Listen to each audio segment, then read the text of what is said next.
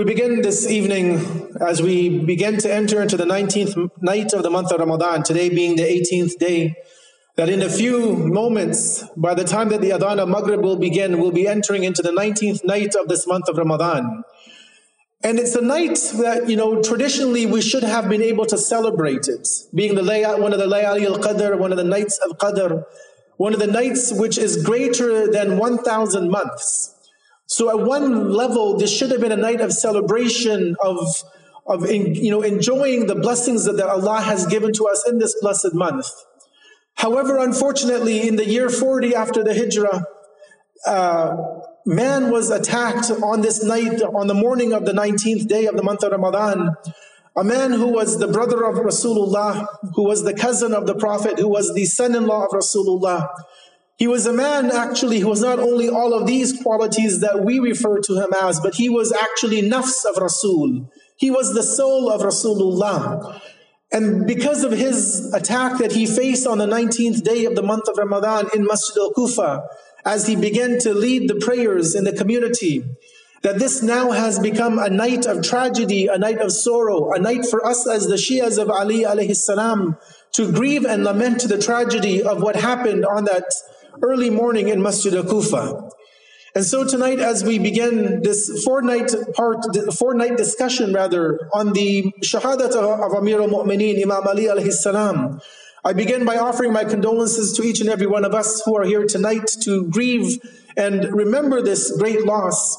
And also to our awaited Imam and Savior, Imam al-Hujjah, Ajjalallahu ta'ala farajahu sharif, that I'm sure wherever he is tonight, he is also joining in the morning ceremonies, grieving and lamenting over the tragedy of Masjid al-Kufa.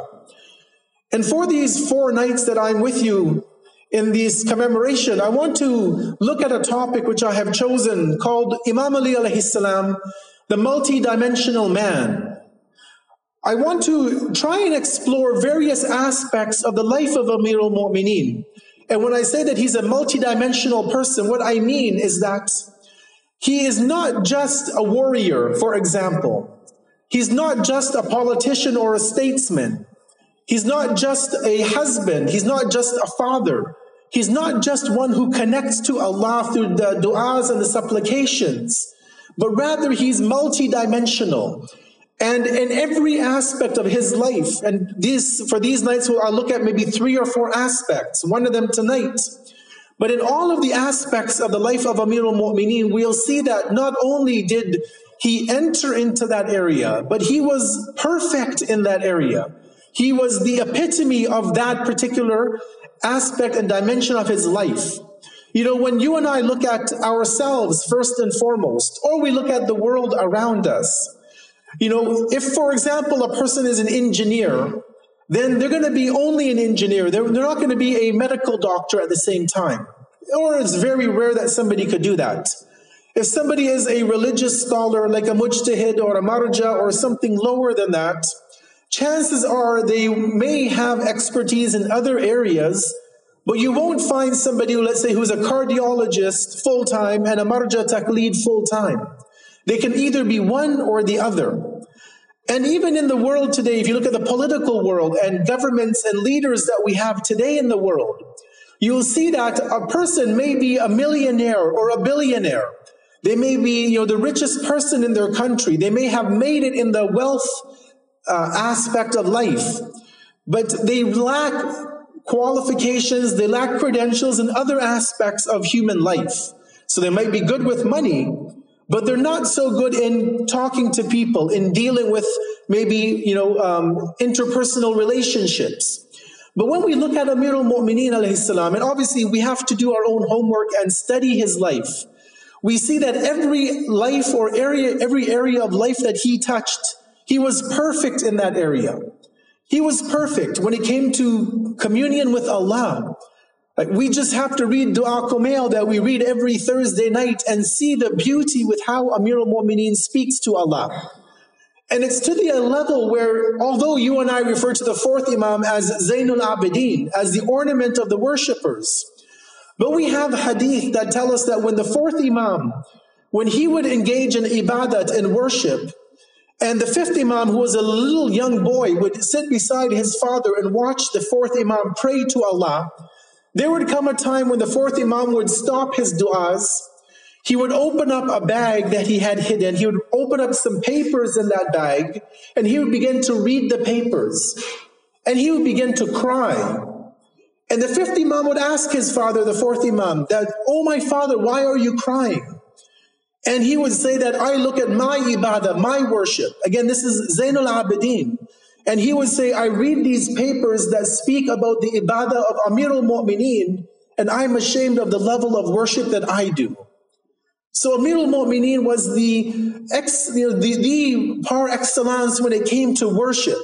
We know his prowess on the battlefield from the days of the Battle of Badr, where he was supporting the religion all the way until his own khilafat and the wars he had to fight. And eventually, obviously, we look at every aspect, we will see, as I have said, that he is a multidimensional man. And in every area of life that he excelled, nobody could ever come close, even the other Imams that came after him. Although we love and respect all of the Imams of Ahlul Bayt, alayhim as-salam, but the other 11 Imams are always quick to tell us that Amir al-Mu'mineen, he has a unique distinction with Allah. That title itself is unique to him, and the qualities which he possesses are unique to him, and none other of the Imams have it to his magnification. Sallu ala Muhammad wa ali Muhammad. Allahumma salli ala Muhammad. The verse that I began with is from chapter number 2, Surah Al-Baqarah, verse number 207. And it will just give us a brief outline of who Amir al-Mu'mineen is. There are obviously multiple ayat of the Quran revealed about him, about his family. But in this one verse that I want to begin with, Allah says, وَمِنَ النَّاسِ مَنْ يَشْرِي نَفْسَهُ ابْتِغَاءَ مَرْضَاتِ اللَّهِ وَاللَّهُ رَؤُوفٌ بِالْعِبَادِ. Allah says, out of people, there is one of them, there is an individual who sells his soul, who basically puts his life on the line, seeking the pleasure of Allah, the mardat of Allah. And Allah says that He is kind, Allah is kind to His servants. This, brothers and sisters, is one of the verses revealed about Amir al-Mu'mineen. And specifically, it came down about his trying to save the life of Rasulullah on the event of the hijrah, of the migration. Now, it's a lengthy story. I don't want to go into it because it will detract me from my theme for tonight. But just this one verse is an introduction, an indication of the level of love that Allah has to Amir al-Mu'mineen. That he sees an act where the Imam is sleeping in the bed of the Messenger of Allah, as the Prophet is getting ready to go to the city of Medina. And that he's giving up his life by putting his own life in jeopardy. That Allah reveals this verse to Rasulullah and tells him that there is an individual that will give up his life for you, Ya Rasulullah. And that is your brother and your successor, Ali ibn Abi Talib, salawatullahi wa salamuhu alayhi. Allahumma salli ala Muhammad wa ali Muhammad. In that light, I want to begin this series by looking at just one aspect tonight of the life, the multidimensional life of Amir al-Mu'mineen, and that is the family life. Because first and foremost, before he was a warrior on the battlefield, before he gave us dua kumail, before he gave us the dua of as-sabah, before he gave all of these other aspects and all the accolades that he has, he was a family man. We know that eventually after the hijrah happened from Mecca to Medina, he ends up marrying the daughter of Rasulullah, Fatima al-Zahra alayhi salam. And then obviously from that comes the children of that family. And so I want to begin tonight by looking at the family life of Imam Ali. What kind of a role model is he? What are his dimensions of being a family man? And hopefully we can take from some of the points tonight and we can implement those in our lives to make ourselves better people and leaders of our families. Now, before I go to the topic, we have to understand what the definition of a family is.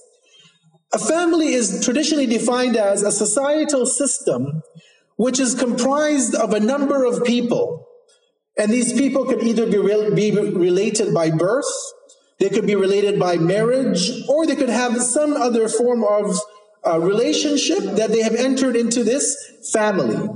And they live together as a family unit, and they have a multi-level relationship within them. So at the level of a man, he is a husband to a woman, but he may also be a father to children. He may also be a brother if he has siblings living with him. And a mother as well. She would be a wife to the husband. She would be a mother to the children. She could be a sister to other people, maybe siblings living in the home. So there is a multi-level relationship that exists within a family. Now we know that the Quran specifically has a very unique definition of what a family is. And we live in a society today where roles are changing, definitions are changing. Even the definition of a family has changed, in Canada. So when we talk about a family, we mean a husband and a wife, a man and a woman who are married together. And if Allah blesses them with children, then that becomes a part of that family structure. Now, what is the reason? Why would Allah put a system in place that a man and a woman who, for many people who have never met one another, maybe people in this room, you married a woman who you never knew. You had never seen her before, never talked to her. Maybe she lived on the other side of the world.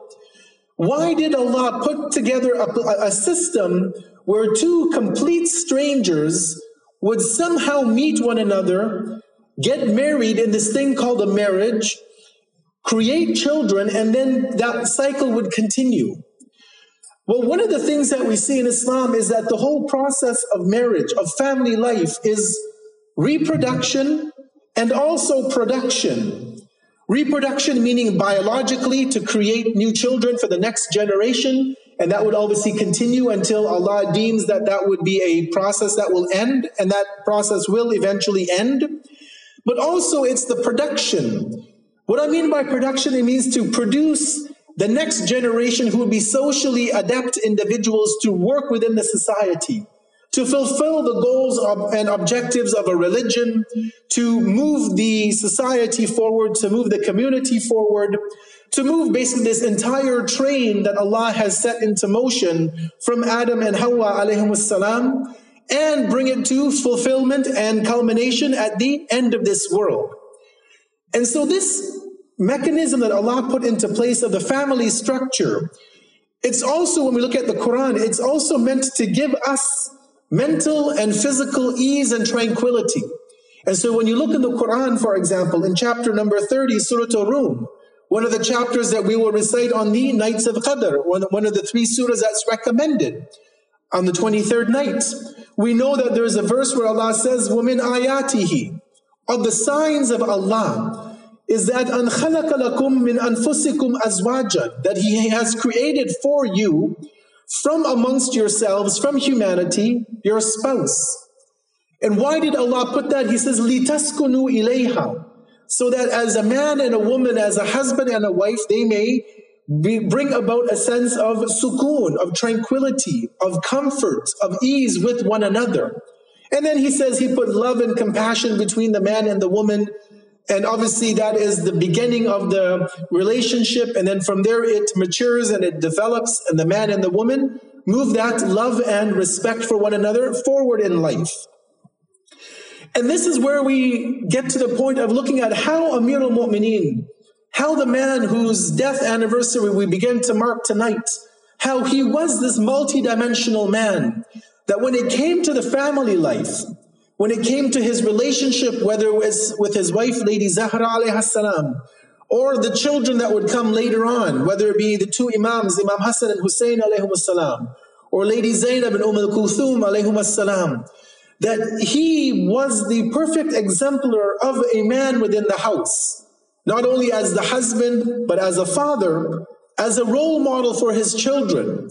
And this is one of the challenges that I personally see when I go and visit communities and speak to people, is that there is a vacuum that I've seen in many parts of our community where you have a lot of men or males who are living in the society, but they're not necessarily men, right? Not biologically, I mean, but at the level of a responsibility, because there's a difference between being a male in terms of genetics and being a man and fulfilling the responsibilities or even on the opposite side of being a woman genetically, or being a woman in terms of fulfilling your responsibilities.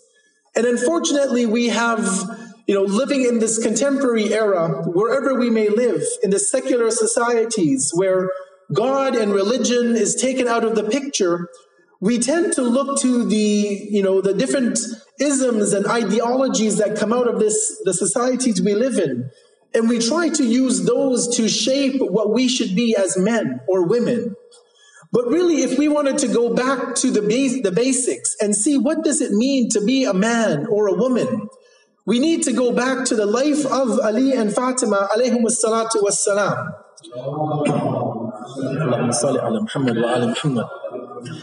Now we know that when they got married, life was not easy. The Muslims had just moved in the early years prior to their marriage from Mecca to Medina, so they had nothing to start out with. They had very little in terms of material possessions. And yet, when the marriage proposal came from Amir al-Mu'mineen to marry Lady Zahra alayha salam, this was basically an instant acceptance. There was no second thought from Lady Fatima's point of view. The proposal was brought, she accepted, and the life of that couple began. But one of the things that ended up happening early on in the marriage is, and I want to get to this point, is that Rasulullah determined that everybody in the society should have their role to play. Just like today, everybody has a role to play at home. The husband does certain things, the wife does certain things, the children have certain responsibilities. And what Rasulullah did is that one day he was in the house, Amir al-Mu'mineen was there, Lady Zahra alayhim salam were both there, and he took a stick, according to one of the narrations, and he drew a line in the sand. He was at the front door of the house. He took the stick, he drew a line in the sand, and he told the new couple, he says that this line is the demarcation line. Whatever is on that side of the line, O Zahra, that's your responsibility, meaning the housework. And he told Amir al-Mu'mineen what's on this side of the line, meaning the front door and outside. He told Imam Ali that is your responsibility to take care of. Meaning that you, as the man of the home, as the household, your job is to go out, to earn your money, to take care of your family, to provide their needs. Now that doesn't mean that Amir al-Mu'mineen didn't take care of the family life. Actually, it's quite the contrary. He not only was helping Rasulullah in the mission, fighting wars when the time was there, he worked in the fields, he was a farmer, he used to do all of the work outside. But we have multiple traditions that tell us when he came home, he would leave all his problems outside of the door. He didn't bring his problems that happened at work into the family. He didn't want to trouble Lady Fatima alayha salam with all of the mental stress he had from the hard day's work. But at the same time, we're told that he would sweep the home. He would help her with the cooking. He would take care of the children so that she could take care of the other things in the house. And a beautiful statement comes to us from Lady Zahra alayha salam when the Prophet made this demarcation, when he told her that you should take care of the inside of the house and its responsibilities, and Amir al-Mu'mineen would do the outside affairs. She says, and this is a very, very beautiful statement, she says, فَلَا يَعْلَمُ مَا دَاخَلَنِي مِنَ السُّرُورِ إِلَّا اللَّهِ. She says that no one other than Allah knows the level of happiness that came into me when I heard the statement. When in the continuation of the hadith, it says, بِإِكْفَاءِ رَسُولِ اللَّهِ تَحَمُّلِ رِقَابِ الرِّجَالِ. She says that the happiness that came into me when Rasulullah told me that I did not have to do the job that men have to do, that I could stay home, raise my children, take care of the affairs in the house. She said that brought me extreme joy that only Allah knows how much happiness that brought. Now, you might think, well, that's very antiquated. That's a 1950s way of thinking, that woman stays home, man goes to work, man does the job, and he comes home. And I don't want to make it sound that I'm promoting that kind of an ideology. Actually, we need women professionals within our community. We need women who are religious scholars. Unfortunately, we lack that in Canada. We only have a handful of women who have studied Islam officially in the seminary and who are scholars for the women of their community. We need women who are doctors, especially in the areas that women have specific needs in. We have a lot of areas where women can contribute to the society. And if we as a community here in London or anywhere in the world, if we are actively and sincerely thinking that we need to pave the road for the return of our 12th Imam, then we have to realize that we as a community need to prepare our women, the men, the children in those areas that the 12th Imam will need support and assistance in. So yes, for a time frame, a woman needs to be a mother. She should be at home taking care of the children. This child shouldn't be going to a daycare from a week after delivery happens. Obviously, there are exceptions to this rule. I don't want to say that no woman should go to work, generally speaking, but there are exceptions, and obviously those women have to fulfill their responsibility. But my point is that if we want to raise a generation that are working to be the leaders of the next era, and that they're going to be followers of the 12th Imam to begin to make their inroads to bring the 12th Imam's advent closer, then we have to realize that everybody has to have a role within the family. And we see this on many different fronts, right?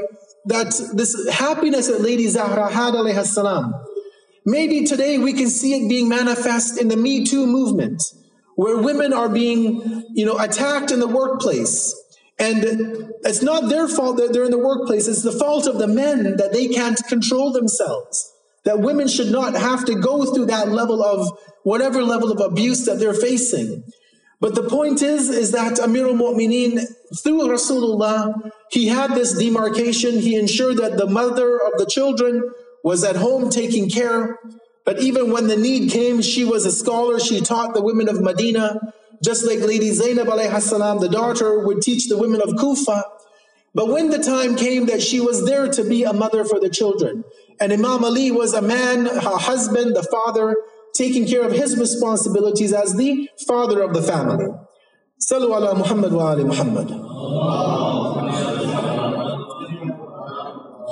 The second point, and I'll conclude with this, because of the time constraints for tonight, is an aspect of Amir al-Mu'mineen that we see, which is the love that he gave in the family.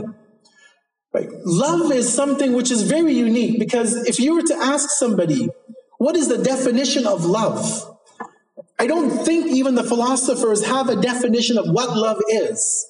They will tell us how you can display love and affection. You buy some roses, you take your spouse out for dinner, let's say. That's a show of love. That's a show of your affection for them. But what is the definition of love is still something which is not fully known in the human condition. But what we do see is that in the life of Amir al-Mu'mineen, he showed to his wife, he showed to his children, he showed to actually the entire community the level of care and affection and love that he had. And scholars show us, they tell us that love is like water for a plant. If you have a plant at home, it'll come with a little piece of paper or a card. It'll say how much sunlight that plant needs, how much water the plant needs, how much fertilizer you have to give to it. And you and I know that if you have a house plant and you overwater that plant, you can kill it. Right? Too much water can kill a plant. Too much of anything good even can kill it, can destroy that thing. And love is no exception. Too much love can sometimes kill at a spiritual level a human being. But we also have to realize that that love has to be balanced. And when it's not balanced, then we risk the danger of bringing forth a next generation that is going to be devoid of these qualities and characteristics. Many times I've seen that a father is physically abusive to his wife, and the children are present, seeing the physical abuse, hearing the verbal abuse. And these same children then, when they're 19, 20, 25, they've said to us, I don't want to get married because I see how my father treated my mother, and A, I don't want to face that same wrath if I get married, and B, I don't want to do the same thing to my children if I was to get married, that I would do the same things that my father had done or my mother had done. So love has to be very balanced. It has to be nurtured in a certain way, and it has to be obviously built upon the teachings of Islam. Again, never going to extremes in any of these. How did Amir al-Mu'mineen show his love? Right? We have few hadith, and I'll just mention one of them, that we're told in the hadith that when Amir al-Mu'mineen, again, and he was a busy man, he had a very busy life outside of the house, but the hadith tells us, he says, at any time I looked at the face of my wife, at the face of Fatima, alayha salam, he says, all of my grief and my misery would be wiped away from my mind. He brought that level, or she rather brought that level of comfort to him, that he just had to look at her. They just had to sit and talk to one another and just be in the company of one another. And he says all of his grief and sorrows and misery and stress would be wiped away. So he's showing us that love that they had was one that it was not just a physical, but it was at the level of the spiritual, where it removed all of the difficulties.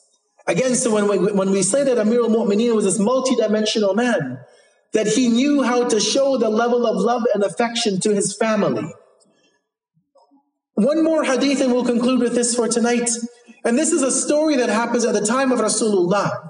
That one day Amir al-Mu'mineen is with the Prophet. They're walking in the streets of Medina. And there's another man, one of the companions of the Prophet, who has two young boys, two young children. And the Imam and the Prophet are watching this man. He's got his two young children with him.